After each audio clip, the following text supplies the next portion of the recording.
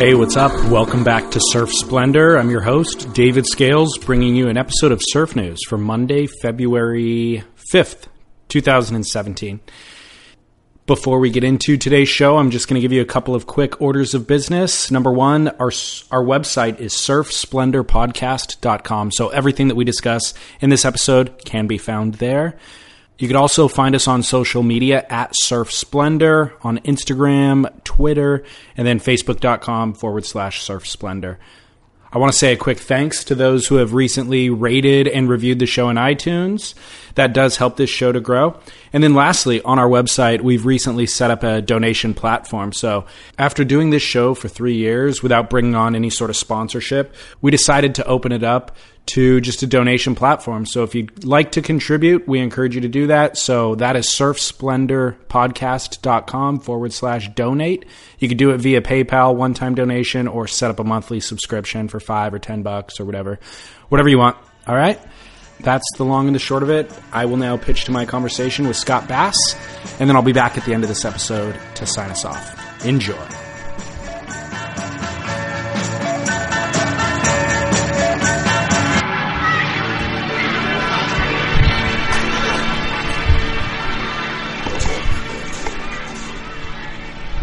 Try to guess who this is. Okay.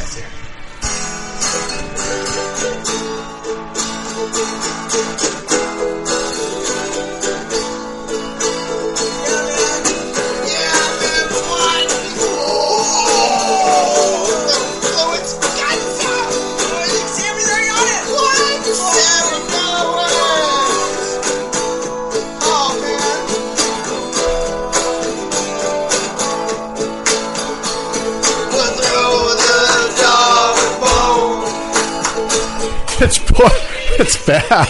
Welcome everybody down the line. Surf Talk Radio.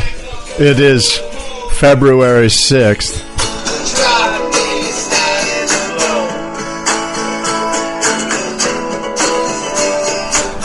And I'm Scott Bass along with David Lee Scales. Yeah, friggin' guy.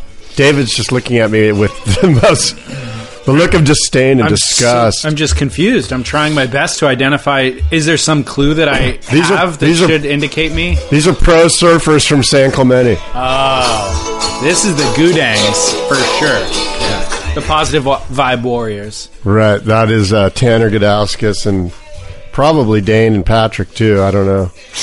When you say it's a band from San Clemente, what do you mean by band? It's a very loosely defined term. Is that from a YouTube video? No, somehow or another I have it on. I don't know. They either sent it to me or I'm not even sure how I got it. But it's just some rough cut that they did. They only make rough cuts, right? Exactly. It's like in the tradition of the jam band, they just get together, not in a studio. It's called Sammy and the Boys. Their band, or they're called Dead Ponies. That song, Sammy and the Boys. Apparently, there must be some local kid at T Street that's name is Sammy. Yeah. But for whatever reason, I've had that on my iTunes for 10 years. Oh, that long? I think so, yeah. Well, it's not even in Shazam's archives because I thought you were going to give me an actual professional music group as the intro, so I pushed Shazam, and then I could cheating. and then I could act like I know everything about music and identify who the band is, what the album is, all that sort of stuff. Right. But I failed. Shazam failed me, actually. I like to shift the blame. So, Scott. Yes. Good to see you, dude. Yes, it is Monday. February? February 6th. February. Here we are, Surfing Heritage and Culture Center, amidst a ton of periodicals splayed out on the floor and the table. Yeah, they're doing some sort of archival work here with Surfer Magazine, Surfing Magazine. All magazines, photos. I mean, seriously, there's hundreds of magazines laying about. I'll photograph it and post it on Surf Splendor's Instagram account in a few minutes. In the middle of one of Scott's talks. So I like to be distracted at the same time and do a lot of multiple things, Wow. Pull out the selfie stick. By the way, Scott. It looks as if you slept in your car. I know. So 10 minutes ago, Scott's just looks at me with complete sincerity. I thought he was going to tell me that he's recently got a bad diagnosis from the doctor or something, and then he looks at me and just goes, "Did you sleep in your car last night?" David is not shaven. He has a wrinkled white T-shirt on. Do you iron The your chop hop t-shirts? looks a little greasy and it's laying flat. It's not its normal self. Oh man, I mean, I had high self-esteem until you and I started hanging out, and now it's just deflated. Oh, although that's not. I'm sorry. I apologize. Although I would like to take a photo of us side by side, because I would argue you've put less thought into your look today than I. With your beanie on, he's got the Putin T-shirt on. I've got a T-shirt with Vladimir Putin riding a bear. That's so funny. There's nothing greater. By the way, one of my favorite Instagram accounts to follow is Look at This Russian. Have you ever seen that? No, but I'm gonna. I'll tag you in it. It's amazing. Everybody wants to check it out. Look at This Russian, and it just shows, Russia is insane, of course, and Right. like crazy things happen. They have like the craziest dash cam footage. Just they love Adidas for some reason. Right. Like everybody's wearing a tracksuit that matches the Adidas kicks. Anyway, it's a hilarious account that shows the most Russian of Russian things. So check that out, for your non-surf related info. I got a couple of follow-up topics before we get into the show. Yeah. One of them is actually a comment that was left on iTunes under my podcast, Surf Splendor. You can rate and review the show, and I always recommend that people do because it helps other people to find the show. Like when you rate it in iTunes, it boosts your ranking, and obviously your ranking, but also the availability of people finding the show. Like they start typing the word surf. Mine will pop up first if I have more ratings than the Surf Simply guys who have a podcast in Costa Rica or whatever, Right. So anyways, I have 100 ratings, and this is one of the recent reviews on January 19th. How many ratings do I have? Sorry for interrupting. I don't know. You know? I thought you said you knew. We checked recently. I forget what the number is now, but So I need more ratings on. yeah, rate and review down the line as well. Yeah. So this guy's name is DCP10. He said, Surf News is entertaining, witty, smart, savvy, so smooth and clean like iced cream. Imagine Surfer's Journal and Beach Grit wrapped into a savory submarine sandwich delicacy delivered digitally. Maybe a weekly delivery? Thanks again, guys. You. New Tribes albums, dope. Peace. I'm out like R. Kelly, so jelly of tacos and ticos and trunks and Indo. Too, sometimes maybe. Yeah, sweets. Thanks, guys. Cool. Later.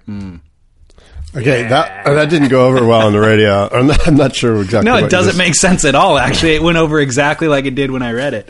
The first paragraph is very flattering. The second one is just riffing on musicians that he likes. So, all right. do you have any emails or any Yeah, I follow-up? do. I got real a couple emails. One from our friend Benjamin. He says, "Hey Scott, huge fan of the Surf Splendor podcast. Whenever I see that, I think to myself, okay, they don't know that Down the Line exists. Like everybody's listening through your distribution outlet. I'm okay with that. Yeah, I bet you are. It doesn't matter at all, actually. There's no... It hurts my ego a little. Well, there you go. Ben says, I'm getting married on August 19th and looking to take our honeymoon for 2 weeks, August 21st. I'm looking to find a really fun place to surf where my fiance can cruise on the beach, but still has a lot of other activities for us to do. Yeah, it's your honeymoon, bro. I am really leaning towards Bali, but not sure where to go, stay, surf. Do you have any insight on Bali? Do you know of any other places that would be great for me to surf and also for my non-surfing fiance? Thanks, Ben. Well, my first take on that is Costa Rica. Costa Rica is a killer place for a honeymoon. There's tons of stuff to do. You can go to volcanoes. You can do whitewater rafting. You can, of course, cruise along the beach, check out the rainforest. There's a bunch of really good zip lining. So Costa Rica, and of course the surf's great. So Yeah. Costa Rica to me is a no-brainer honeymoon. It's inexpensive and it's beautiful. Depending on where he's located, if he's in America, that's an easy option. I think way better than Bali. Like to me, Bali's done. Is it? It's super crowded, man. Yeah. Bali's. If you plan, like if you're staying in Canggu and want to go to say Gila or Uluwatu or the Point, Yeah. Unless you leave at 6:30 in the morning, it's what should be a 30-minute drive is a 2-hour drive. It's just so crowded, man. I've never been. Bali was good in 1978, not Right. so much in 2017. It's just that the waves look so incredible, well, they There's are. such- Once you're there, you're stoked, but it's getting around the island that's just a huge headache. Yeah. Well, I would second that Costa Rican thing. I've done that a handful of times, and the only, I guess, caveat, the only thing I've ever done there is surf and stay near the beach. I haven't actually been inland and done like the rainforest, zip lining, and all that other stuff that you can do. But obviously people do. Oh, it's killer. I've yoga done it. retreats and all that sort of stuff. So super good. Yeah, warm weather, warm water, warm everything, warm people. Yeah, totally. A warm. The currency is warm. Yeah. When I've gone, exchange rate is what I meant to say. The last couple of times I've gone, I've stayed in Playa Negra at Real Surf Trips. For the listener, if he wants to check that out, I think it's realsurftrips.com or something like that. They've got a house at Playa Negra right in front of the spot, which is a pretty sick, like reef point break. Super fun. Yeah. And there's a bunch of other waves. There's like sick beach breaks nearby, and they organize everything. So that would be a neat. I honeymooned in Costa Rica at Playa really? Negra. Yeah, it was one of the places that we stayed. Oh, yeah. How about that? Yeah. Follow Scott's path. Benjamin. So thanks, Ben. That's what our suggestion is, Costa Rica. Very cool. I got another one here. Yeah, from another man named Ben. This guy, Ben Spencer, a longtime listener. Oh, I know Ben Spencer. Yeah, you know Ben Spencer. He's our resident English expert. Grammar. Yeah, he hates our grammar. Yeah.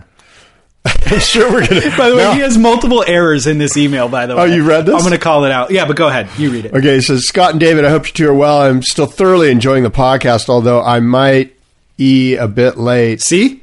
I might a bit late? What does that mean? He meant I might be a bit late. I'd like to throw my board into the ring for the proposed surf trip. Okay, so Ben wants to go with us on our surf trip. I've got like 5 people that have RSVP'd unofficially. Being UK-based, I probably have to travel a fair bit, but we're used to that. That is assuming your new head guy doesn't put Brits on the bad hombres list.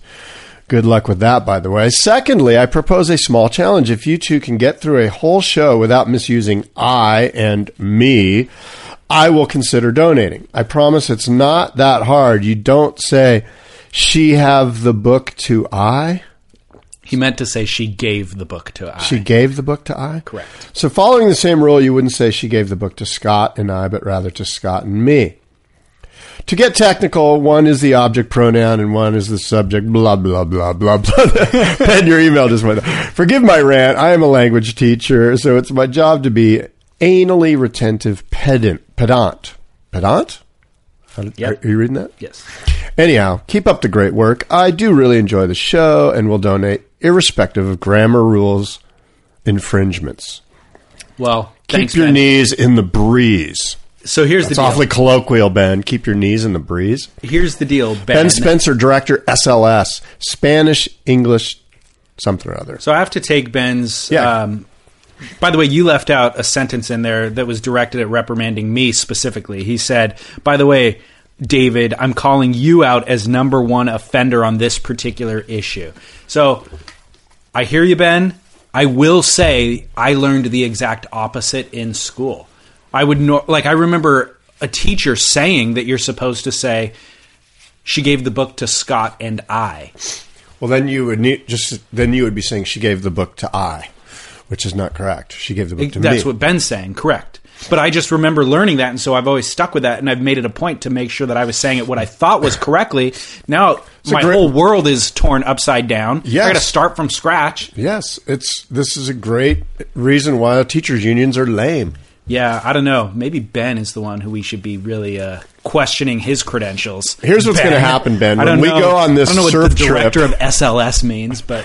Ben is we're going to have a whole seminar on this surf trip, one evening seminar on surf talk, surf discourse, surf diction. Slogans, surf slangs, right? Surfing. And Ben will be on the dais with David, yeah, and they will be discussing over a pint. I don't mind being corrected, and so Ben, I appreciate the feedback you've given us over the years. We take this show very seriously, obviously. I agree. And, it won't be the first, won't be the last time that we mess up. I'm sure we already have. Well, we spend most of the show slinging mud at other publications for for improperly reporting something or misspeaking. Yeah. Remember about a year ago, you had this big thing about professionalism. You remember that? You 3 years ago, dude. Yeah, time flies. Time flies. It really does. No kidding. Well, one other follow-up that will kind of segue us into the actual news portion of the show is that on the last show, the kook was Mark Zuckerberg for... purchasing land in Hawaii that was, owned by locals, quote unquote, and then trying to pay them out, whatever. There was some land rights issue with the local Kauaians, the natives. And so Mark has actually retracted his whatever he was doing. I'll basically give you a quote from, I think it was actually Mark himself sent this out as like a press release. He said, "We've heard from many in the community and learned more about the cultural and historical significance of this land. Over the past week, we've spoken with community leaders and shared that our intention is to achieve an outcome that preserves the environment, respects local tradition, and is fair to those with Kauaian lands.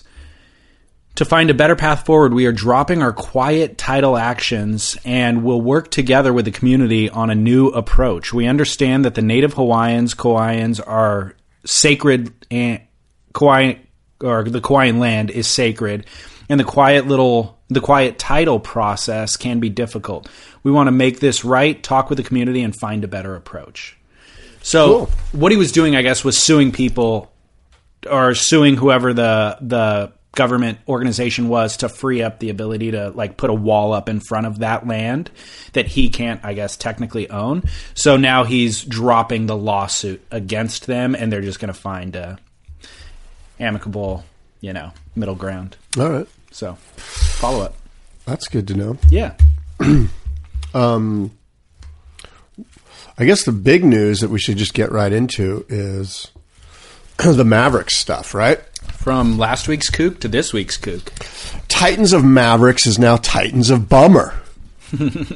Wow, did you come up with that on your own, Yeah, Scott? thank you. Hey, Ben Spencer, can we get a suggestion for a Ben Spencer. improvement? Look, I was going to go Titans of Malignancy. I was going to use the M. I was going to go Titans of, Malice. That wouldn't have worked. But anyway, I thought it was just, when I thought about it, I went, you know what? The whole thing's just a big bummer. So it's the Titans of Bummer. This is from the New York Times. I'm going to read a little bit.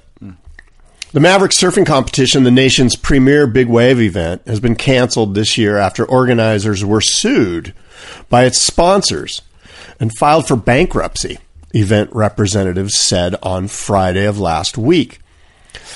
The event held a half mile off Half Moon Bay in Northern California at Mavericks. The annual one-day contest features 24 professional surfers competing on one of the world's most dangerous surf breaks, where waves can reach 60 feet. The event, officially known as Titans of Mavericks, takes place between November and March, after a 48-hour notice is given when conditions are right, aligning clear weather and majestic swells.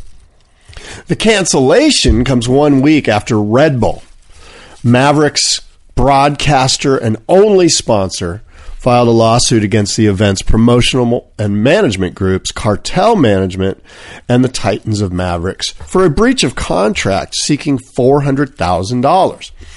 In its bankruptcy filings, Cartel faces claims of about $1.9 million, and Titans of Mavericks faces more than $776,000 in claims, according to court records. Quote, "The event is totally done this year," said Brian Overfelt, one of the 3 Mavericks Invitational board members. "It's impossible. There's no way this event will happen. We are completely and totally blindsided." Jeff Clark, the event's founder and well-known big wave surfer, good friend of Scott Bass, was shocked and frustrated by the news, which he first learned of from news reports. He said there was a disconnect between the surf community and event organizers who lacked, quote, "commitment to the sacred place in their hearts and souls. Our primary focus has always been to support the men and women who surf Mavericks and to preserve the sanctity of the wave and support our local community," Clark had said. "We have sacrificed much to create a stage for the world's best big wave surfers, and we are disappointed." This year's Mavericks was to have been the first to allow female surfers. Sabrina Brennan, who heads the San Mateo County Harbor Commission, which manages the Mavericks surf area, helped in the fight to include women. "This event has been plagued with problems since its inception," she said. "Trying to generate revenue from an event like Mavericks is a challenge. You need a more organized and committed group of people to pull it off." She added, "This is not good for the sport, and it's not good for the athletes."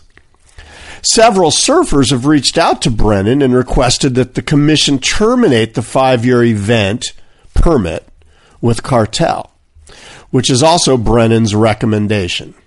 That would allow another party to apply for a Mavericks permit in the future. Red Bull, which was to provide the contest prize money, filed a lawsuit against event organizers for breach of contract on January 27th. Lawyers for Red Bull declined to comment for this article. Titans of Mavericks said it was hopeful that this year's event could still be saved if the bankruptcy process and a sale of its business operations go quickly. The bankruptcy filing came after having had several conversations with multiple interested parties who were looking at an acquisition that could happen quickly with a minimum of legal complications, according to Griffin Guess, the Titans of Mavericks founder, which he said that in a statement. Surfers, shocked and saddened by the news, were already in town for the event and had been steadily approaching Brian Overfelt at his restaurant, Old Princeton Landing, a local hangout. So, here we are, David.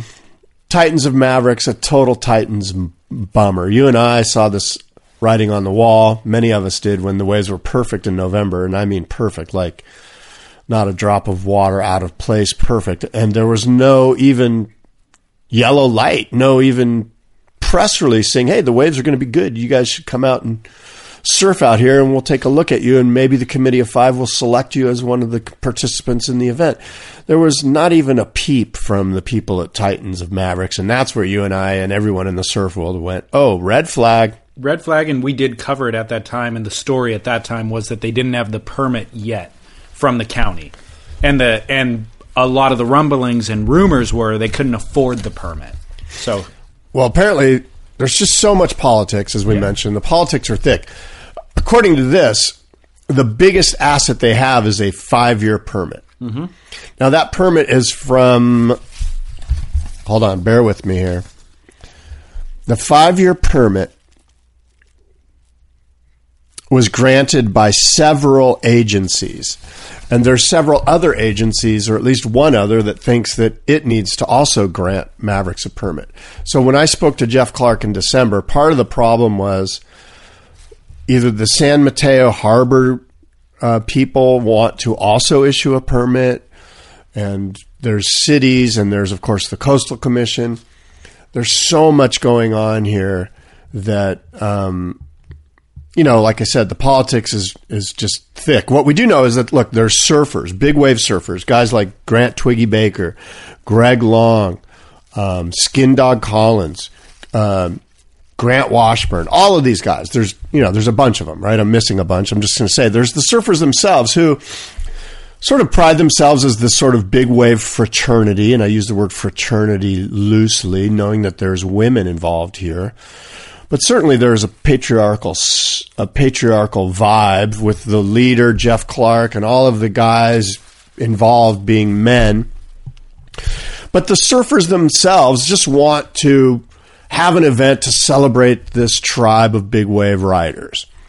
Then there's Sabrina Brennan, who's a San Mateo County Harbor Commissioner who heads up the Committee for Equity in Women's Surfing, who uses hashtags such as big wave feminism, hashtag surfragettes, and she is suggesting that Jeff Cartel was conned by Griffin and the cartel.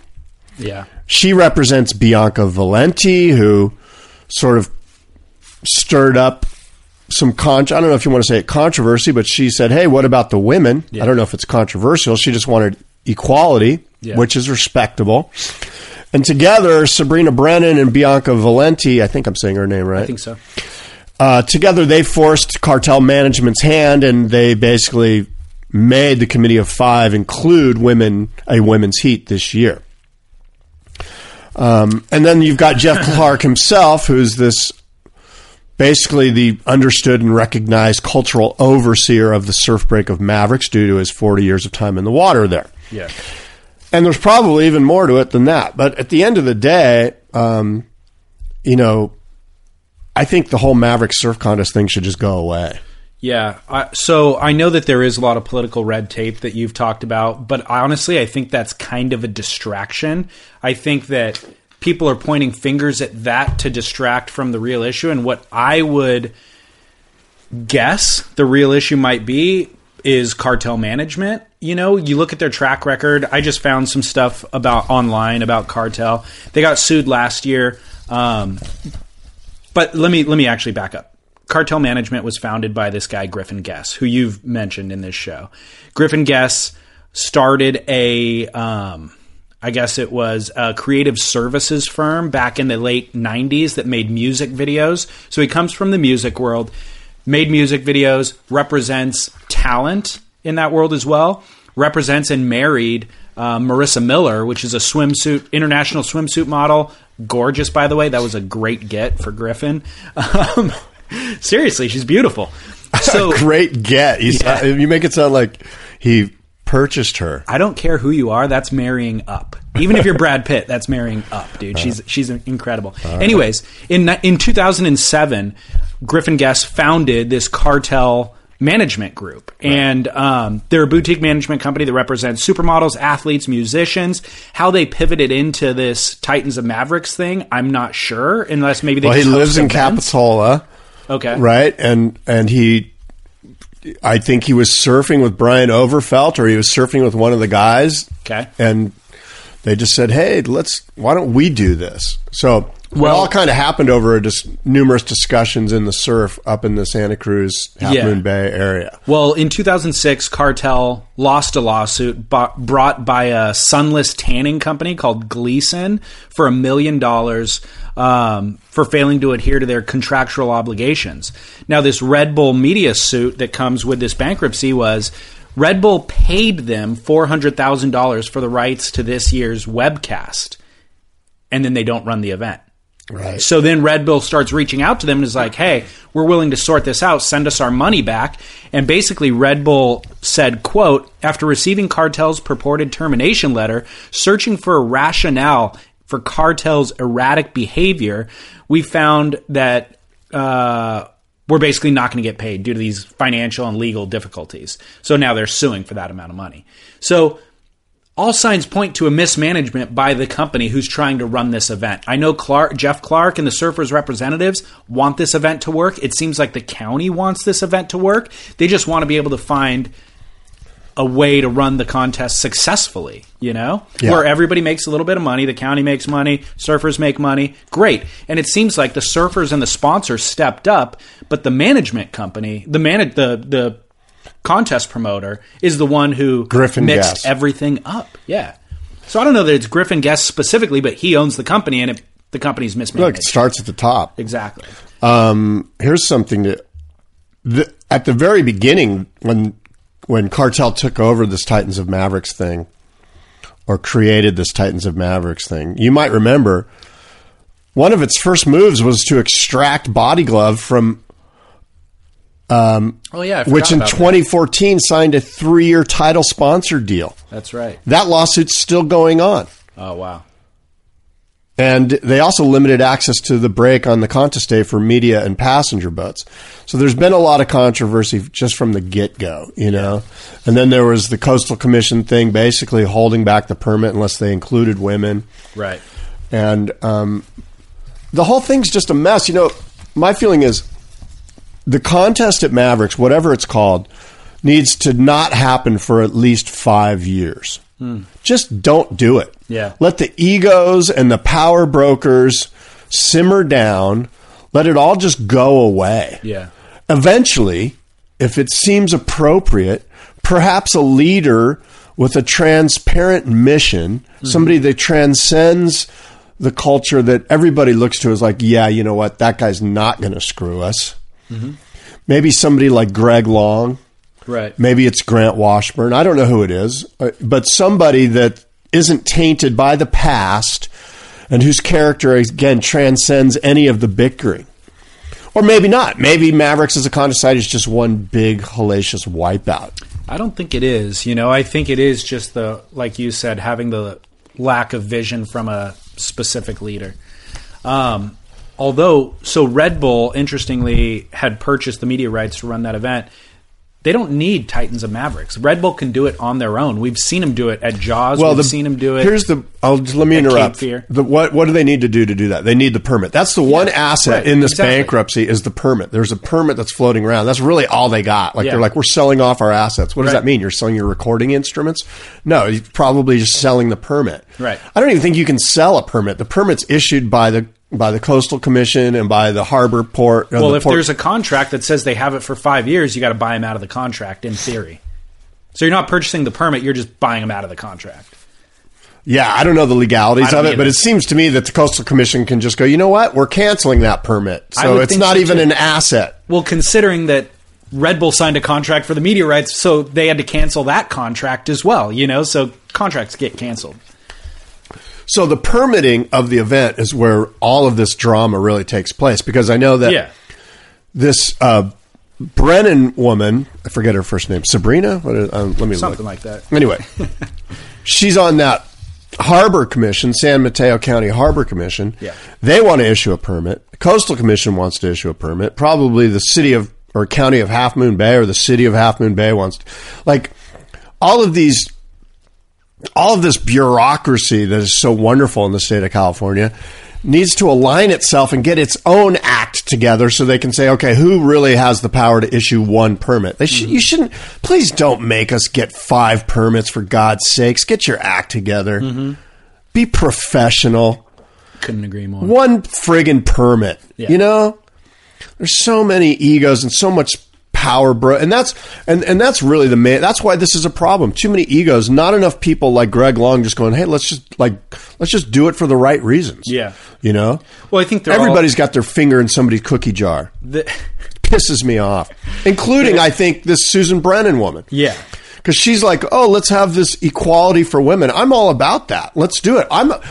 This is what I propose. Let's just have a women's only contest at Mavericks. When it's 40 feet, let's have a contest. Let's see how engaged you and I are as viewers. I'll watch it. Yeah. I want to see the women surf 40-foot Mavericks. Yeah. Let's see how engaged the sponsorship is. Let's see how many people sign up. Mm-hmm. How many sponsors go, this is a great idea. Mm-hmm. Women in 40-foot waves with great white sharks. I don't want to see how long the contest goes on. I'm into it. Yeah. I say let's do that. Women only at Mavericks. All right. We saw it at Jaws. It went. How did that go? It didn't go great. It depends who you are, but it didn't go great by the viewers' stands and a couple of the women that ended up in the hospital. So, I hear you. What's up with that deadpan stare, dude? I'm pissed. Yeah, you are. Jeez. The whole thing's a joke. The whole Mavericks. No, let me ask you this. I agree. Everybody that is involved now needs to leave. And just let it all go away for 5 years. I got Susan Brennan will become some other she'll move her power thing over there. The other people will move their power. Griffin Guest will move to Hawaii. The whole thing will disappear in 5 years. And if it's meant to be, it'll happen. And somebody that again, transcends any of the bullshit. Yeah. Well, so I think that a lot of the people handing out the permits have the resource in mind, and the resource being the wave. It's like this world-class wave that everybody's coming to. They don't want to just see it get overrun and pilfered by cartel management or whoever else comes in and just capitalizes on it. Just like Hawaii recognizes pipeline as a resource. We're in the middle of the Vulcan Pipe Pro right now. Yesterday, the waves were pumping. They couldn't run because they don't give permits on Sunday. Because it's like, this is a resource. We can't just let it get overrun. We need to kind of reserve it for the locals who want to surf it as well. You know what I mean? Yeah. So I think that they're trying to sort out what that looks like for Mavericks, and that's why they're being a little bit cagey with the permits and that sort of thing. But I agree, there's too many people involved in that process. Do you want to transition to the Vulcan Pipe Pro? Have you been watching? And yeah, it's been insane. So there's a number of segues here with the Mavericks event in that Red Bull was involved in both. I was saying Red Bull doesn't need Titans to run. They just need the damn permit. And that's correct. There's 5 different permits and 15 different egos. Got that. So, by the way, Red Bull running this Vulcan Pipe Pro broadcasting. So good. They're phenomenal, So dude. good. They're so good. So good. Professional. It's ridiculous. And they've implemented one thing that you and I have talked about, Right. which they have something called The Other Guys. Yeah. Which is an alternative commentary team that isn't giving you necessarily the play-by-play of every wave, but they're giving you a lot of color commentary, and they're even like referencing sponsor deals that are happening outside of this contest, like, oh, you know, Jack Freestone's writing for Billabong. I heard his contract was priced at this last year or whatever. Just all this industry gossip like you and I are giving on this show when we talk about the events. But theirs is like true. And and they work in the industry, but they're also sitting at Pipeline watching it real time. You know what I mean? Yeah. So it was great. That's a really cool thing. Obviously, the camera angles, all of that is super, super slick. But I just think Red Bull's done a great job with the Vulcan Pipe Pro. Just the way that, okay, so when I first tuned in, I was like, I guess the WSL doesn't have as much influence over the way the broadcast goes as they used to. Remember, like, when 3 years ago, when WSL was like, okay, all the events have to kind of have our shine on them, you know? This reminds me of the ASP, where Volcom and Red Bull just said, let's just do our event this way. And you just get the feeling the WSL is just kind of looking the other way, or is fine with it. Or, do you know what I'm saying? Like, it doesn't... Totally. But the WSL is involved. This is a WSL I know, that's my event point. on the qualifying series. That's my point, is that, like, the first couple of years of the WSL, they were very like, okay, you know, Paul Speaker's in charge, and this is the way it's going to be, and you've got to do it this way, and this is the way the broadcast is going to be, and Red Bull can't even be involved. God, you know, like... Right, there's that. You know, like, there's... And so I'm looking at this, and I'm like, this reminds me of 2003 or something. Yeah, you know? but I would argue the CT events are still the way Of that course, you're saying. but even back then, the QSs were still real strict. They were I don't real... think you've been watching the QSs. Like, there's QSs that happen throughout the year that I think have been run by their own commentary team and broadcasting standards that are similar to this. But I think this is the most public of them, and that this is the best event. I mean, this is the best QS event throughout the course. Well, there's of the no year. doubt. I just feel like it's looser. It's a little looser than the loosey-goosey WSL. compared to the way Yeah. it used to be. Well, so Even the Vulcan Pipe Pro had like this kind of like It was dressage of, like, it was dressed like it was a WSL CT event. Yeah. And now it's not. Now it's like Red Bull's running it, and they're killing it. It is. It feels like a Red Bull TV event. It doesn't feel...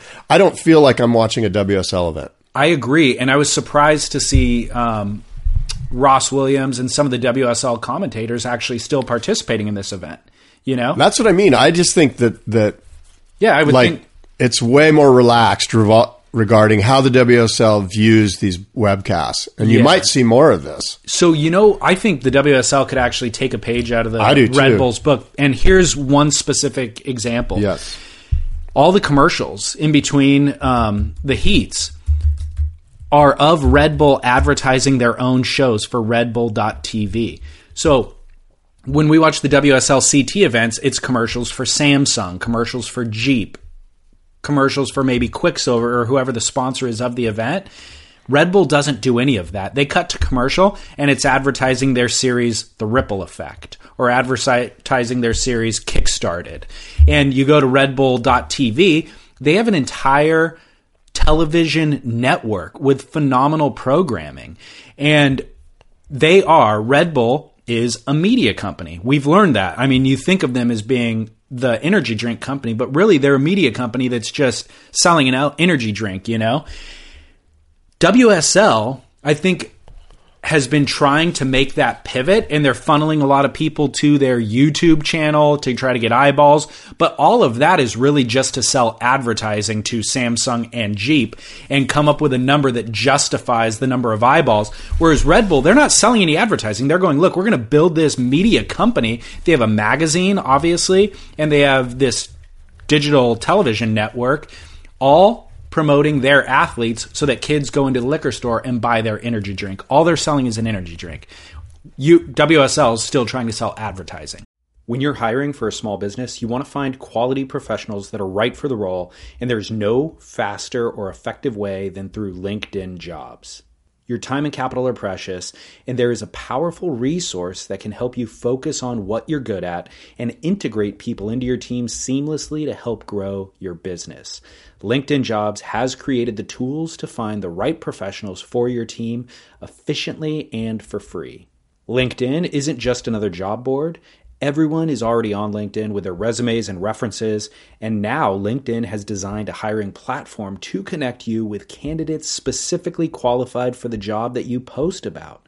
More than 1 billion professionals meticulously organized to connect people by skill set to help us all advance our position. 2.5 million businesses already use LinkedIn for hiring, and 86% of small businesses get a qualified candidate within 24 hours. It's that fast, easy to use, and effective. LinkedIn Jobs can help you write job descriptions, filter the right person to you, and give you the tools to help you interview them like a pro. LinkedInjobs.com/surf is where you go to post your job for free. Yes, totally free. That's LinkedInjobs.com/surf to post your job for free. Terms and conditions apply. You know, what do you think about in about 3 years, Red Bull runs professional surfing? We've had that conversation. It's not unreasonable. I just typed in Volcom Pipe Pro in my Google search, and Red Bull TV came up first. And I clicked on it, and I'm watching Red Bull TV, and they're doing the pre-event Monday morning. The waves look good. We're going to run this event. Yeah. Well, Volcom, and it's all like, look at this. No, I know. I had it up too. That does not look like a WSL broadcast. Yeah. I didn't even. There's no WSL. I don't even see WSL anywhere. No. Here. Volcom Pipe Pro redirects to redbull.tv now. Yeah, that's what I'm watching. Yeah. And I mean, it's kind of fascinating to me. It just seems like, again, it feels like, and maybe it's just me, but it feels like Paul Speaker left and all of a sudden they went, hey, Dad's not home. Let's have a party. Yeah. You know what I mean? Yeah. That's kind of the vibe I'm getting. Like they robbed the liquor case and they took Dad's smokes and they're like, and they're in the living room. How good is when they're all kind of sitting around, like you say, just talking, like Sal and Cote and whoever. Well, it reminds me of and they've got Bruce Irons and Mason Ho in there and Jamie O'Brien, and they're just and they're not. And waves are being ridden in a little picture in picture. Yeah. Yeah, no, I agree. It reminds me of the X Games, actually, because they just had the X Games in Aspen, right? And that's the same exact format they have. They're in a living room on a sofa with an area rug and a coffee table, and they're shooting the breeze, you know? And they're watching it, and if something goes down, there's a replay, and all of them are watching it too. So they're like, hey, hold on, shut up. Look at this wave. Exactly. So they go to the wave, you know? Yeah. Yeah, I'm a big fan. And by the way, I'm not kidding when I say redbull.tv has fantastic programming. Go watch. They got Marissa Miller or something? I wish, dude. I wish. No, they do have great programming. That's really where they have the WSL by the balls. When you think about it. No, that's exactly the point that I'm making. And remember, they got eyeballs everywhere. So remember the film from this year won the film of the year at the Surfer Poll Awards, which was Let's Be Frank? Yes. And I had Frank and the director on this show, on Surf Splendor. Well, that was sponsored by Red Bull, and they put it out in limited release where it was going to be on their website for a week, and then it went away for a while. And you could purchase it on iTunes for a bit, but it seemed weird the way that they were distributing it. Like they advertised that it was going to be available and then it went away. Well, it's currently available on Red Bull TV. And what they were doing apparently was just holding it back to make it part of their suite of programs when they launched this new version of redbull.tv. But again, it's the film of the year. It's available for free. You don't have to subscribe to their network. You don't give them $7 a month like HBO Go or whatever. It's all for free on redbull.tv. It's phenomenal. Like, as the viewer who just wants content, they're producing fantastic content in the hopes that you just maybe buy an energy drink down the road, you know? So I'm a big, big fan. And if anybody needs content, go to redbull.tv. I would argue start with a series called The Ripple Effect. They did season 1 about 2 years ago where they profiled Vans. They profiled Bob Hurley and his rise. The origin stories of O'Neill and Quicksilver were all part of season 1. It was really, really good. They're about 30-minute programs, super slick editing. And now season 2 is available, and they've got It's a bunch of stories that I'd actually had to look up who the guys were because it wasn't really surf related, but they interviewed the guy that started Reddit, guys that started this media company called Twitch, but still just really compelling stories, you know? So what are you looking at? I'm watching the Red Bull.tv surf contest. Yeah, but for the record, that's yesterday's stream. They haven't started Oh, it today's is? yet. Oh, really? Yeah. Oh. So I thought this was today's. they're running yesterday's. It says day 3, right? I don't know. I just clicked on... Yeah. It's the redirect, but if you look at the timeline Oh, yeah, on day it... 3, yeah, sorry. Yeah. The timeline on it shows that it's like 5 hours and 37 minutes long, right? It's just a feed from yesterday. Oh, you got me. Yeah. But I'm with you. It starts in like 25 minutes, Yeah. so we'll check that. Well, you know, like I said, the big thing here is I don't see WSL anywhere on this broadcast at all. I don't see it anywhere on the set. And of course, you and I know that there was, you know, early on there was it Red Bull that got into the big thing with the speaker? Like they wouldn't let Jordy wear his Red Bull hat. Yeah, exactly. So you have been watching the event, by the way. Yeah. So round 3 was insane. Day 1 ran in like almost what looked like a right-handed sand point break. Northeast swell, backdoor. Yeah, the sand moved. It was just this crazy. But it was doubling up, Yeah. crazy barrels. Not a ton of great ones, but there were some 10s when they came. So that was really exciting just to see something different. But yesterday, or I guess Saturday, returned to form with like classic pipeline, and Yeah. it looked incredible. It was perfect. It really was perfect. You know, they even asked a lot of the guys that came into the studio set. I think Bruce Irons said it was a 7 out of 10. It wasn't John huge. said it. Yeah, so you know, a 7 out of 10 to those guys is, you know, they're leaving some room for extra perfect, but But there were perfect waves. so many perfect waves, And both well ways. overhead. Yeah, exactly. So it's basically it kicks off the QS season, this event, in a big way, but it also kind of wraps up the Hawaii season at the same time, you know? Interestingly, only 3 surfers have ever won this event. Really? Only 3 surfers. Kelly, John, and Jamie? That's it. And John's won like 4 times. Kelly's won 3. You know, I forget how many Jamie's won. Yeah. But it's like those guys have dominated this event. More interestingly, Kelly lost in his very first heat, I know. round 3. So he just got schooled by, was it Bruce? and Seth Moniz. Yeah. Yeah. So Seth Moniz, kind of the shocker in that. I mean, he's not a shocker. Obviously, his family is storied, and he's put in his time. But he's a young guy going up against Kelly and Bruce, and he beat them both. They started off heats back to back. Bruce got like a 9.67, and then Seth, very next wave, got like a 9.47 or something. Actually fell off as he was getting blown out of the barrel, so I was kind of surprised that they gave him that big of a score. But I was also glad because he did come out, and then he just cartwheeled, like kind of the spit blew him off. That's another area where you kind of feel like the judges don't feel the Agreed. the damp, cold cloth of the WSL kind of over them. You know, you sense that whoever is in charge is kind of going, "Hey, man, this is our event. Yeah. You know what? Dad's not home.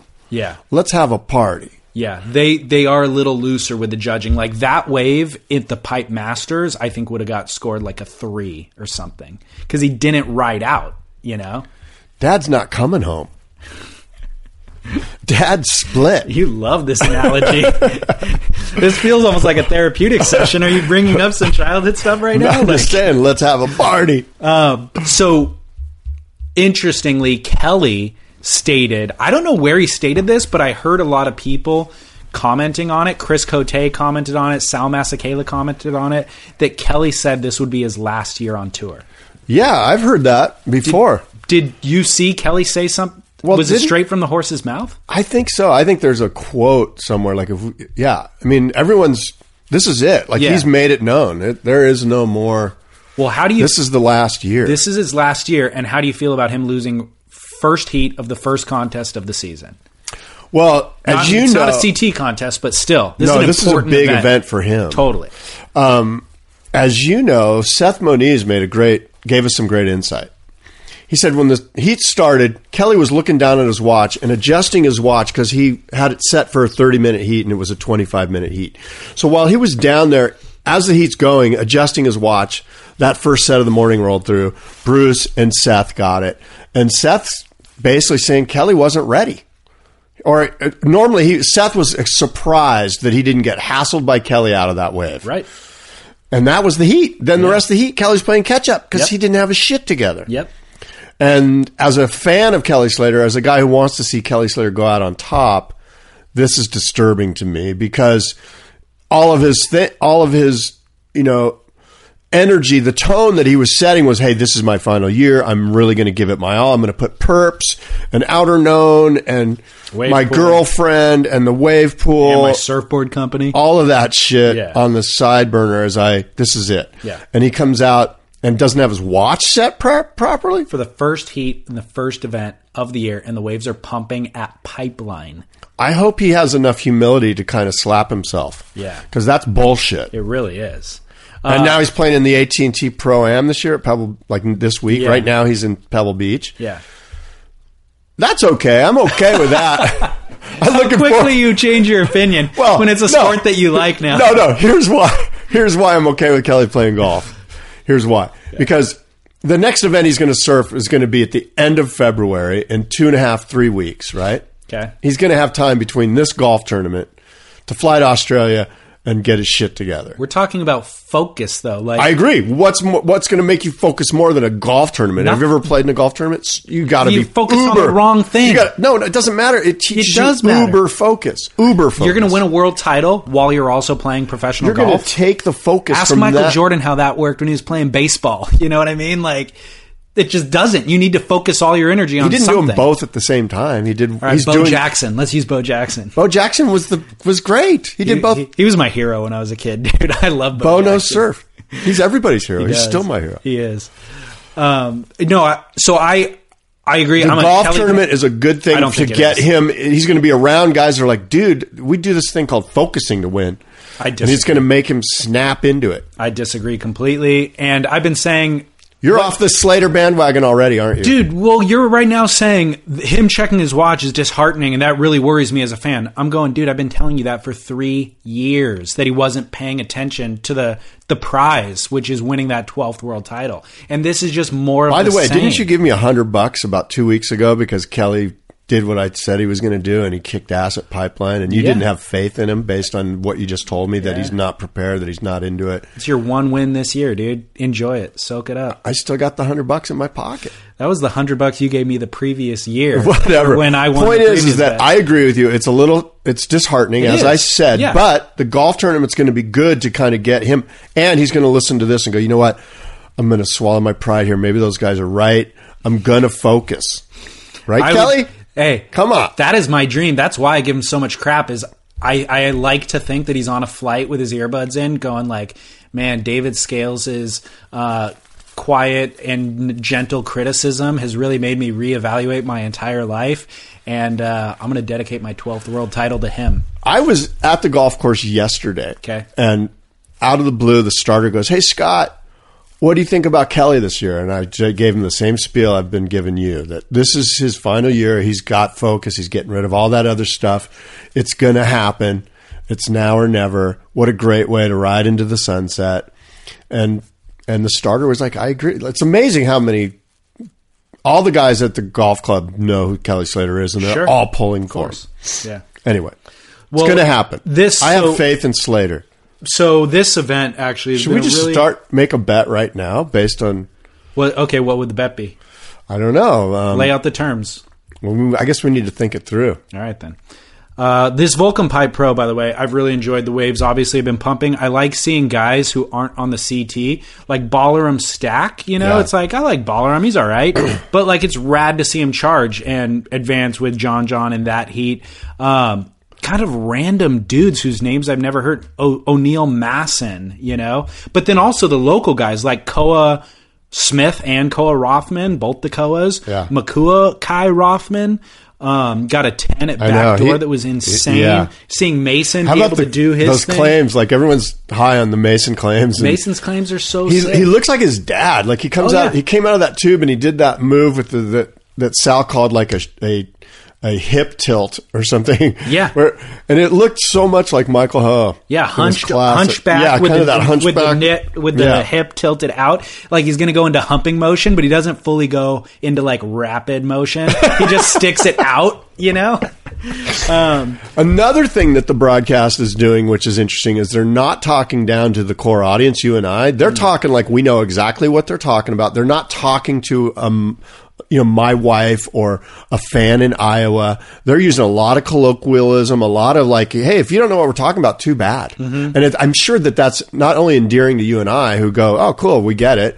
It's also endearing to the guy that's on the outside that's like, I want to understand what this lingo, these guys are obviously underneath Disneyland driving around. They know the inner workings of what's happening here. And that's sort of intriguing. And I'm going to bite the hook and follow along and try to figure it out. They want to be in with the in crowd. Right. Yeah, exactly. I totally agree. And the broadcasters seem more comfortable in that realm too. They're I agree. They're just being themselves. Yeah, totally. By the way, I did want to say one thing about Slater is that you've said enough about Slater. Okay, you're not allowed to talk about Slater. I would like to say, to Slater's credit, yes, he's going for 12s out there, where I feel like some of the other guys are taking off on waves that they think they might be able to make and hopefully get an 8 out of them. Slater is taking off under the hood, the way John does, by the way. Yeah. Taking off under the hood on the double-ups, deeper than everybody, going for 12s, and he's almost making them. There were a couple of waves in that heat that he would have got a 10 on each of them, and it would have been a perfect heat score, and he's like not that last inches. Left. That last left. Yeah. He's not inches. He's centimeters away from making those things. I know. So I got to kind of commend him for not just like... That's just the way he surfs. That's the way he surfs when the waves are good, you know? So you got to kind of... Like him losing with a 13-point total isn't really reflective of the way that he surfed. Right. He was moments away from a perfect 20. He's going to get... So. He goes out going, I'm getting 9 9s or I'm losing the heat. Totally. You know what I mean? In conditions like that, he is. Yeah. I think oftentimes, though, he will surf a smarter heat competitively than others. But when the waves are like that, it's balls to the wall. And because he can do things that nobody else can do. Yeah. So just wanted to give him credit where credit's due. Well, there were some performances, like you mentioned, guys. Yago Dora, I saw him get worked, but also surf the heat really well, but take off late and just get absolutely axed. And Carlos Munoz. What about him? I heard some interesting things about him. Say him. I'll just say that I don't want to. I'll just say that I hope things work out for him. I've heard that. No, you know what I'm going to say. I don't know. No, it's not. I don't want to. I'm just going to say that I hope that I'm pulling for Carlos. Let me just say that. I'm pulling for Carlos. I heard he had a tough year, and I'm pulling for Carlos. Tough year due to self-inflicted? Yes. Yes. His own problems? Yes. He's creating for himself? Yes. I don't know what you're talking about, but as a fan of Carlos's in previous... I heard he's on thin ice with some of his sponsors. Yeah. I've heard the same things in that he's the number one guy in Costa Rica who's got he's the big fish in the small pond down there, and it's easy to let things like that go to your head. And so, and he's an incredible surfer, but of course... He let some of the trappings of the tour life take control of him, and there were some bad situations where he got himself in a place where I think he was embarrassed by his actions, and I'm sure he wished they didn't happen, but he can use them as a learning thing. Yeah. And... but I know that, it's tough. I mean, being like the guy, basically the anointed one from Costa Rica, and then going out around the world and having all of these temptations thrown at you, and they're hard to resist, Yeah. And hopefully he'll get his act together, and it seems like he kind of does. Yeah, I saw him at a film premiere in Long Beach during the U.S. Open either this year or last year, and he was pulling the hottest chick in the party, dude. And that might be the problem. And there's a lot of hot chicks. It's Southern California, huge inventory of hot chicks, and it's U.S. Open time, so they come from all over. And he was walking around. He was hot chick. You're making these girls just seem like products that you're going to purchase. I love how you have transitioned from being the sexist co-host to now being... What's wrong with being sexy? No, that's not what I said. To now you're like really kind of trying to redefine your image. Do you have a corporate sponsor you're trying to appeal to, Scott? I'm a man with a daughter, a beautiful wife, and a loving mother. So what was the change then? I'm the same. What do you mean? I'm the same. I've always been. Let's let the listeners chime in on what. Just because I want to see high quality surfing? No, is that what you're saying? I'm just messing with you, anyways. Carlos Munoz, I saw him pull super hot chicks at the chick. I'm not sure if it was one or multiple. We don't even know if they were chicks. It could have been a dude in drag. Oh gosh, who knows? Let's not go down that road.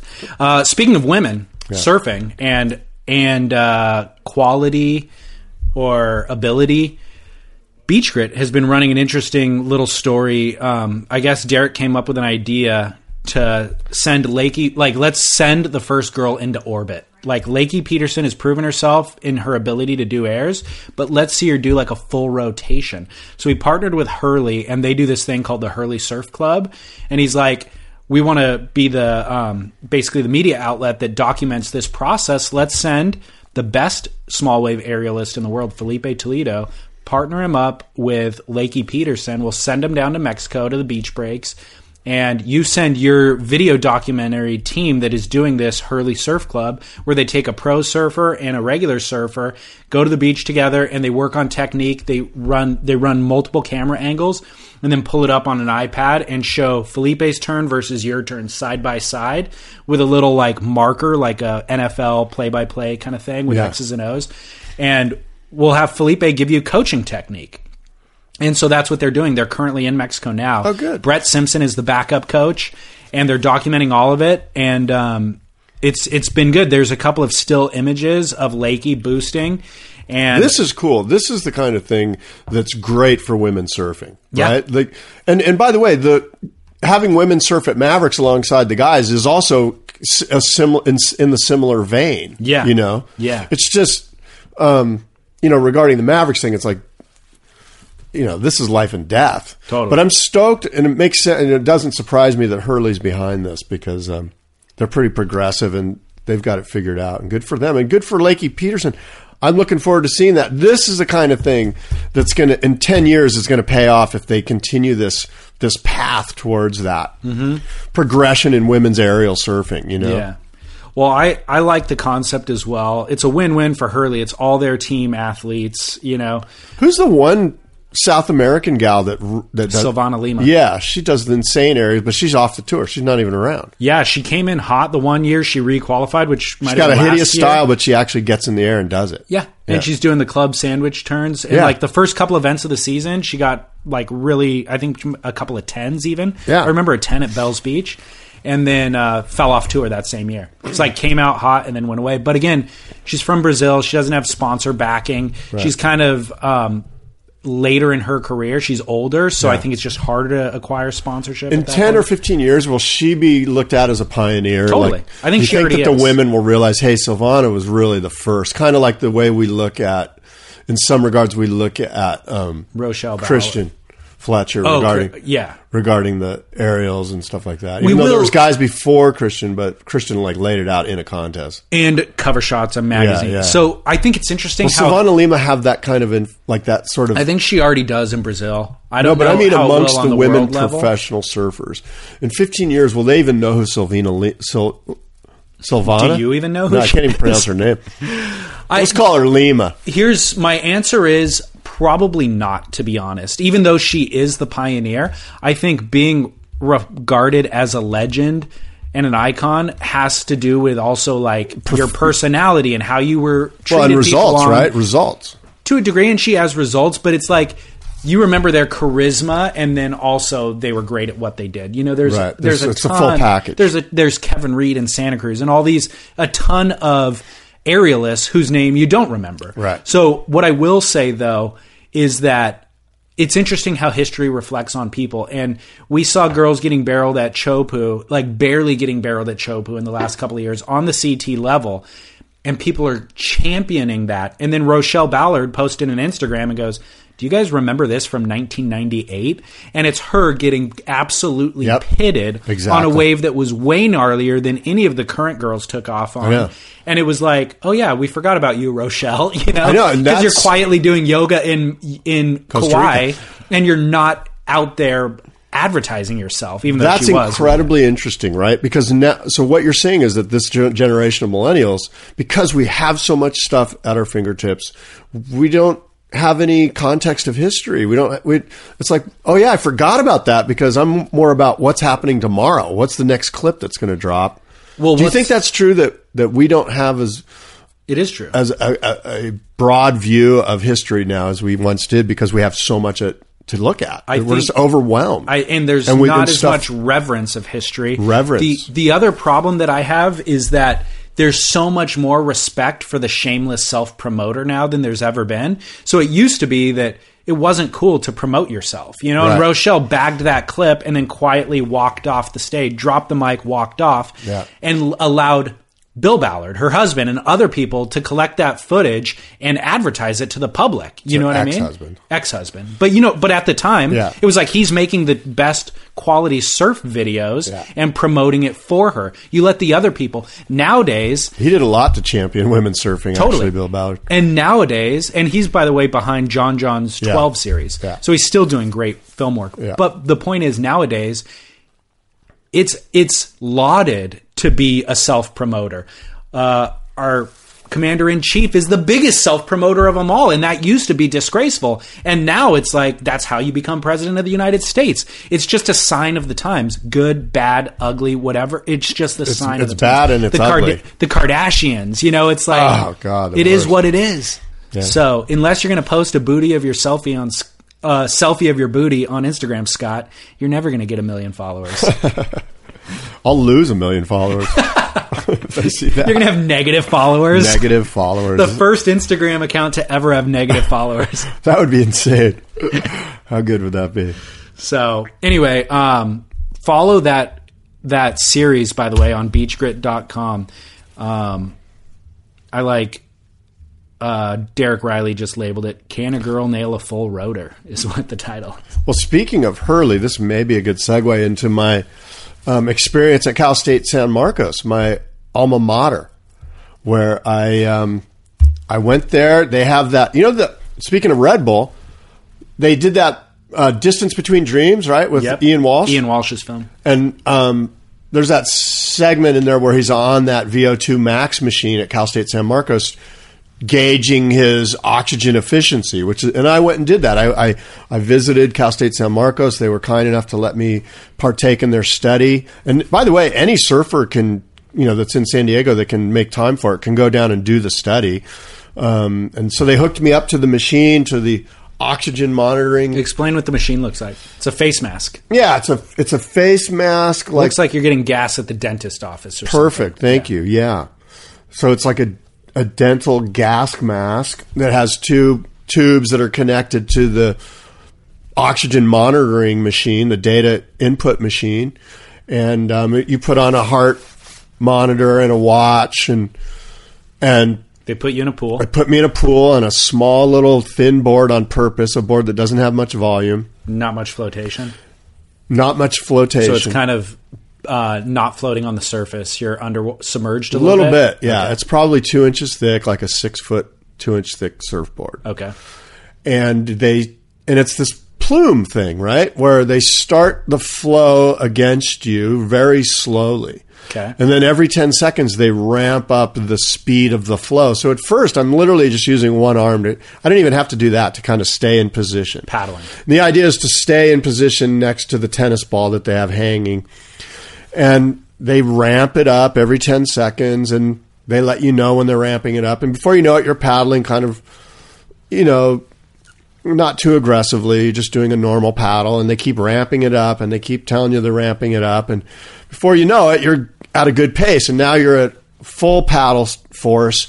You're going full speed. They keep ramping it up. They keep ramping it up. And at some point, they start to cheer you on because they know that you're huffing and puffing. And and so they get to full speed, and you just go until you can't stay aligned with the tennis ball, and you are pushed to the back of the pool, at which point they go, okay, you're done. Which they're going to ramp it up. They're going to ramp it up. You're never going to win this game. No, you're never going to win. Yeah. It's how long can you stay in the pool? Ian Walsh stayed in the pool for 15 minutes. He has the record, 15 minutes. And so they do this, and it's it's quite a workout. It's quite challenging, and it was interesting to find out where I stood regarding my oxygen efficiency relative to only paddling. in regard to other people either my age or younger than me or older than me. There's all these demographics that they put you in. And where do you stand? I'm above average for a 51-year-old male. My reading was 32.7. And I went for 11 minutes and 7 seconds. And I'm on average with a 25-year-old male. And these are all the guys in this study are core enthusiast surfers. They're not like kooks. Okay. You know what I mean? So I was on average with a 25-year-old male. Now, there are 25-year-old males that are way above, and there's some 25-year-old males that are below. I know how averages work. Yes. And just messing with you. Anyway, so that's pretty impressive, dude. Nicely done. Well, I think, yeah. I mean, and look, I felt like it was on. I was trying to beat Ian Walsh. Good luck with that. Yeah, that wasn't going to happen. It was not going to happen. So what is the name of your film going to be called? I assume that footage is going into the documentary of Scott Bass's life. Oh, my God. It's going to be called Egomaniac with an Inferiority Complex. The Scott Bass story. Sponsored by some bathing suit company. Right, who won't get paid by cartel management. Some sun tanning company. This is not related to that at all, but just kind of an interesting thing that I saw on the internet. Did you see the photo of the kid doing the backside snap in front of a shark? Yeah. How gnarly He is doesn't that? even see that. The kid didn't see it. Yeah, the dad's filming it. Yeah, the dad was shooting this footage in Australia. Western Oz, I think, right? Yeah, I'm not sure exactly. I thought it was Nelson Bay real estate agent, Chris Hassan is the guy that shot it. So I don't know where Nelson Bay is. Right.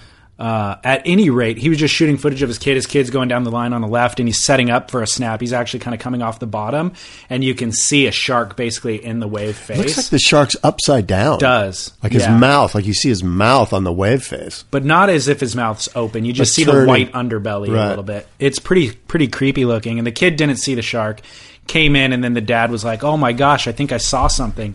And they review the footage, and sure enough, so there's a screenshot of it. I'll post it on Surf Splendor's Instagram, at Surf Splendor, and then on surfsplendorpodcast.com. And then, interestingly, the kid went surfing the next day again. It was like, not to be deterred. No, kids don't care. So, they don't, but the dad should. Like you would think the dad would have said something. No surfing for you. Yeah. By the way, in other podcast news, I listened to the Ockcast recently. The Bruce Irons one? Yeah. Did we talk about this last time? No, we talked about the Ockcast, but the Bruce one wasn't published I thought we yet. talked about it. The Bruce one was published since you and I last recorded. Oh. And it was interesting. One thing that Aki mentioned in the middle of the cast was that Joel Parkinson, this is going to be his final year on tour as well. Oh. And Aki mentioned it as if he wasn't supposed to. He's like... He's talking to Bruce about Bruce going on the QS, which he's not going to do. And then he's like, yeah, well, it's interesting because this is going to be Joel's final year on tour. And then kind of grimaced and goes, oh, maybe I shouldn't have said that. Because he and Joel are buddies, of course, so he knows that personally. Oh, okay. But that was an accidental breaking slip. News. You have breaking news. It is breaking news. Not as a breaking news sound drop like Joel Parko's last year on tour. I'll record that one, and then we'll use that as the breaking news drop from now on. So anyway, the news of Joel retiring isn't as big as the news of Kelly retiring, but it's still a news story. But it's breaking news. It is breaking. Good stuff. Do you have Dukes and Kooks, must-see moments, all that jazz? Yeah, my well, who do you got? My must-see moment is Dane's Rejects. This is Dane Reynolds' 20-minute film with all of the rejects that didn't make the cut for Chapter 11. Yeah, I saw this. Yeah, by the way, Dane's Rejects are better than anyone else's A-clips. Right. It's so sick, man. So it's done. I don't even know how you classify them as rejects. They're A-plus clips. They're edited kind of in the similar lo-fi fashion as his other stuff is. Music's great. It's just a great 20-minute film. So that's my must-see moment. My must-see moment is the Napkin Apocalypse Instagram. Is it really? So good. Dude, we're both... It's the best Instagram. If you were to take all of the surf Instagrams, and I know that Napkin Apocalypse is borderline not surf because it's usually not about surf at all. Actually. It's usually about the pet and the baby. Yeah. It's pretty hilarious. Do you want to explain to listeners? Well, they have that, like, It's I don't even Dane know what Ren- kind of terrier that thing is. What kind of dog is it? Bulldog, It's right? a bulldog, and they dress it up. Who are they? It's Dane Reynolds and his wife. Yes. Is it Courtney? Yep. And her Instagram is Napkin Apocalypse. And it's just hilarious because it's creative. You Yeah. can tell this girl's pretty smart. She's an artist. And she just does these funny things with the dog and the kid. Their new baby, the kid. Sammy Boo Boo. Is that his name? Sammy Boo Boo? Yeah. The best part's the dog, though. Like, they'll put the dog in a car. Like, it looks like the dog's driving. And Yeah. they just put the dog in all sorts of The dog hilarious positions. And it's just the greatest. That's my must-see moment. The dog has its own Instagram account, by the way. Oh, it does? Yeah, I think it's called Pam Loves Ferrari Boys. Yeah, Pam Loves Ferrari Boys. I had no idea. I'm missing the out. dog has 54,000 followers. So, yeah. Well, that's my must-see moment. Solid stuff. So your and my must-see moments are both from the world of Dane Reynolds. Right. As a side note, this really isn't a news story to me, but everybody advertised it as such.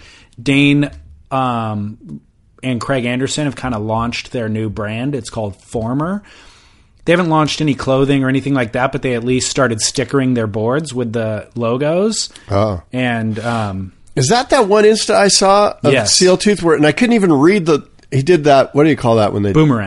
He boomeranged it? Yep. And I couldn't, it looked like it was a new Channel Islands logo on the rail, but is that their new logo? Yeah. Former? And you couldn't even read it. No, you couldn't read it. And It gave me a headache.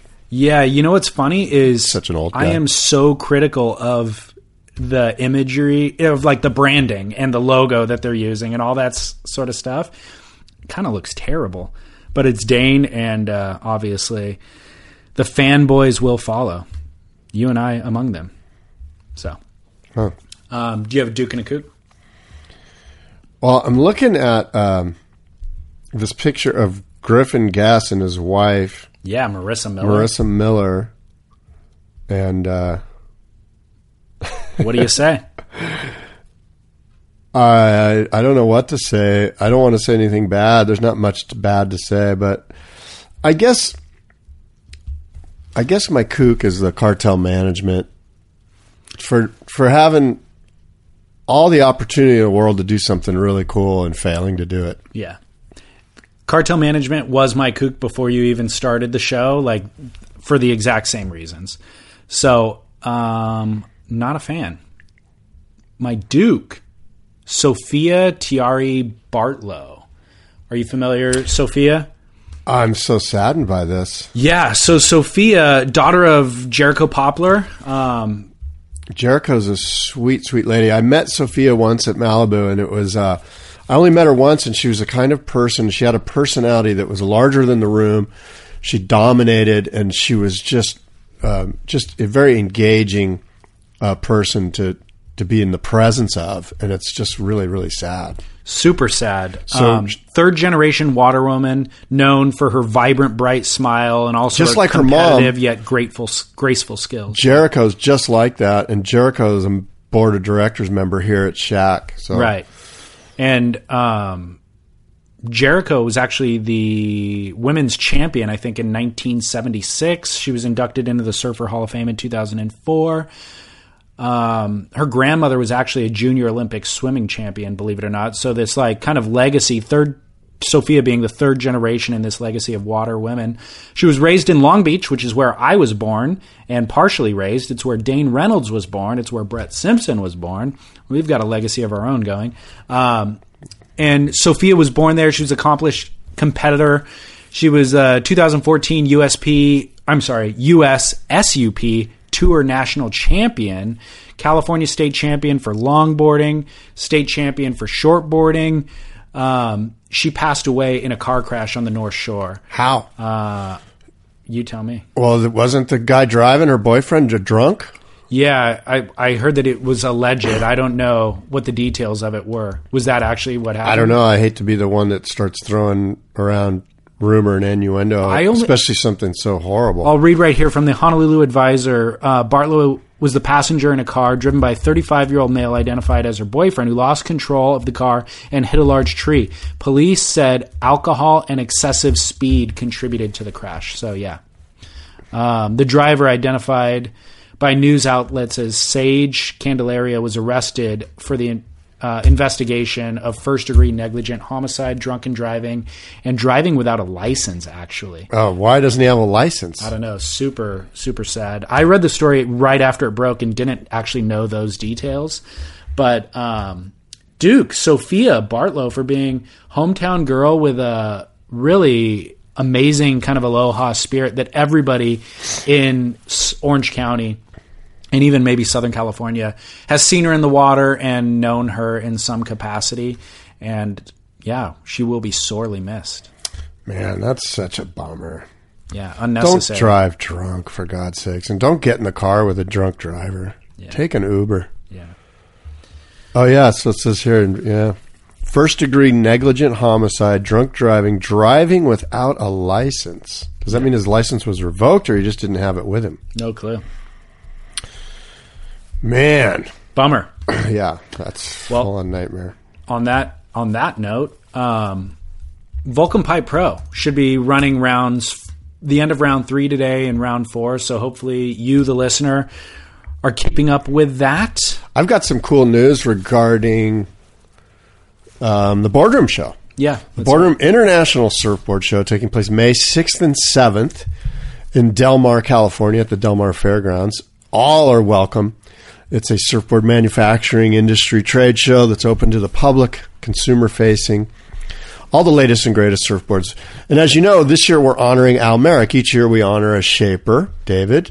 This year we're honoring Al Merrick, legendary Santa Barbara shaper, patriarch of the Channel Islands surfboard brand, and a guy who's made boards for more world champions than anyone. So in the shape-off competition, as a part of the honoring of Al Merrick, we're inviting, or Al in Channel Islands is inviting 10 shapers. So they've nailed down 9 of the shapers. Okay. And they've got a really cool international list of shapers. So internationally, from Australia is Gary McNeil, who, if you check out Gary McNeil Concepts, he shapes Rasta's boards. Also from Australia, a guy named Rex Marshall, who makes RM surfboards out of Sydney, I think. Or no, he might be from the Central Coast. From the Basque Country, a Brazilian surfer who shapes all of Gabe Medina's boards, Johnny Cabianca. Yep. That's a big one. Yep. Super stoked.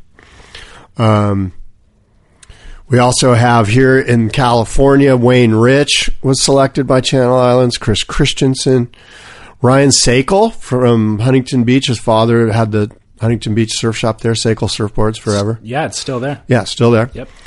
Ryan Sakel's brand is Arise. Arise, right. Yeah. Aryse. I think he lives down where I live. Yeah, Encinitas, actually. Yeah, Encinitas. Yeah. Zach Flores, who's a 17-year-old shaper, young gun shaper. Where's he from? Because of high school, he just got his driver's license. He's from Encinitas. Crazy. He surfs Seaside Reef all the time. Rad. He's kind of in that Ryan Birch vein, super good surfer, really involved shaper, was taught how to shape by Jim the Genius Phillips. Writing a lot of different styles of boards. Tons of different boards. I was surfing with him the other day. He was on a longboard. The day before, he was on an ASIM, 5.2. Yeah. He's all over the place. Cool. I'm missing a couple more. I forget how many I mentioned. But So when are the dates for the Boardroom Show? The Boardroom Show, May 6th and 7th. All right. And it's in Del Mar. Del Mar, yeah. There's going to California. also be a unique surfboards auction, a Motivated Sellers unique surfboards auction, in which there will be a Dane Reynolds autographed Al Merrick board. Cool. There will be a board shaped by Al Chapman. We've got a line on some other cool boards, a board shaped by Jackie Dunn, the legendary Pipeline heir apparent to Jerry Lopez. Awesome. I don't know if you know Jackie Dunn. I don't. Yeah. Anyway, there's going to be a bunch of cool boards. There's going to be some Martin Potter boards that Randy Rarick's putting in. Sweet. Some TNCs? They're Glenn Minami's. Yeah. Okay, cool. Glenn Minami, sort of like that Saint era Twin Fins and Twinsers. And some other cool stuff, a lot of cool boards and stuff. So there'll be an auction. There'll be the honoring of Al Merrick. There'll be laminating by RevChem Composites. They're going to have a bunch of really good laminating seminars. And, of course, there's going to be the Surfer Talks.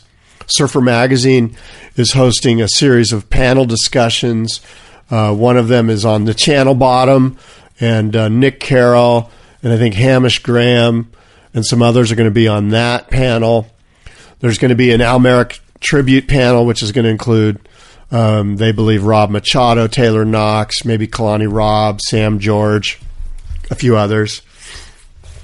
There's going to be a panel discussion on big wave surfboard design and the latest and greatest in big wave surfing design, and they anticipate Pat Rawson and some other big wave shapers to be involved in that one.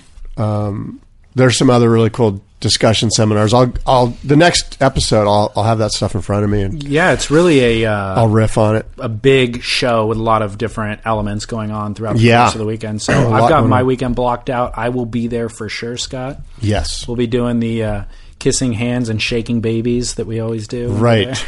Yes, that'll be scary. All right. So anyway, Boardroom, May 6th and 7th. Come out and visit. BoardroomShow.com?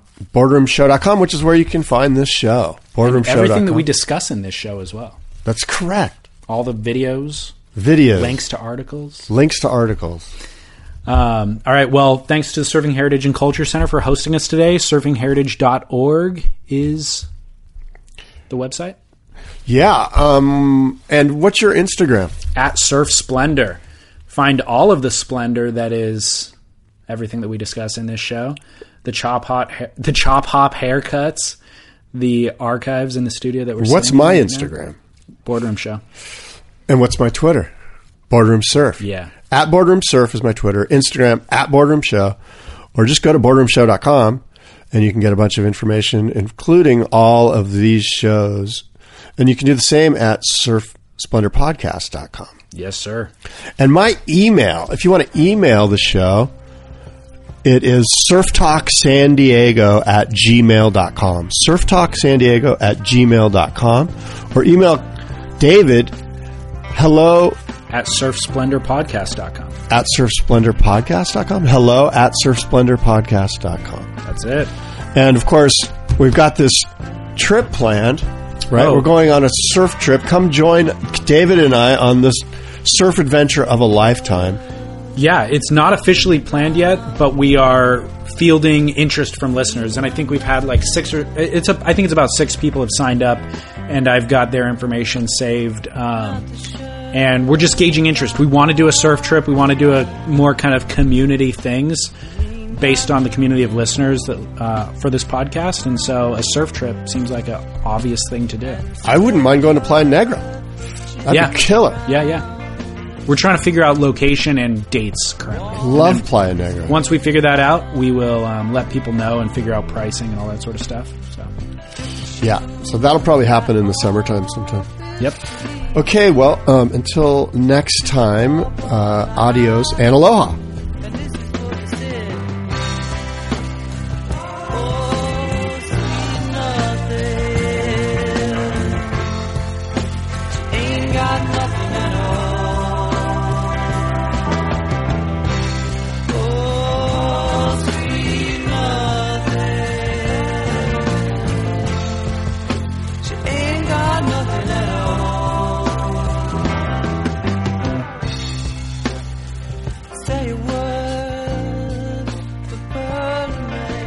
As you know, surfsplendorpodcast.com is the website. You can find us on social media at Surf Splendor. There was one quick thing I wanted to address. Early in the show, Scott mentioned our different platforms. We were talking about ratings and reviews in iTunes, and I mentioned the rating and review for Surf Splendor that I read, and then he commented like, hey, how many ratings do I have? Well, for those of you who are new to the show, Scott and I distribute this podcast on separate platforms. So he has his Down the Line radio platform, which he's actually been doing since 2005. It started off on terrestrial radio in San Diego, transitioned into a Surfer magazine property for a little while. He was running a podcast for them. And then once he left them, continued doing it on his own with various co-hosts. I connected with Scott about 3.5-4 years ago, because I started Surf Splendor podcast, this podcast, and was doing profile pieces with surfboard shapers, publishers, photographers, filmmakers, that sort of stuff. And I wanted to introduce a news segment every other week. And I knew that Scott had kind of been fledgling for probably 6 months to a year without a co-host. So I reached out to him and I said, hey man, maybe we could partner up and just see if our chemistry works, and we'll figure out how to distribute the show after that. And what we decided from the get-go was just we would both record separately. He would distribute via his platform. I would distribute via mine. And that's kind of the model that we've implemented ever since. We've never really had a reason to completely diverge or rebrand or make it just one or the other. So my goal is to do these surf news episodes every other week, and then on those opposite weeks have profile pieces. And so the goal is to do them every week, but that doesn't always happen just because there's only a limited number of personalities in Southern California in the surf industry. So oftentimes we're waiting for somebody to come through town, which they always do. Southern California is kind of the hub of the surf industry. So most everybody comes through at some point in the year, and we get a chance to connect. So that is the goal. That is what Scott and I were talking about. So if you'd like to check out his podcast, you can find it on iTunes, where it's listed as Down the Line, or everything that he publishes is on his website, boardroomshow.com. And then, of course, this surf news episode and all other profile pieces that I produce are available on surfsplendorpodcast.com, or in iTunes. Just search Surf Splendor. That's probably where you're listening to this now. And then all of the past episodes are actually archived for free. iTunes only lists the last 50, but surfsplendorpodcast.com, we have every last episode, over 150 now. So check all of that out. Share it with friends. That helps this show to grow. And please, by all means, rate and review the show on iTunes. That's a great way to help the show grow as well. All right, that's enough from me. You know my name. This is David Scales for Surf Splendor, signing off until next week.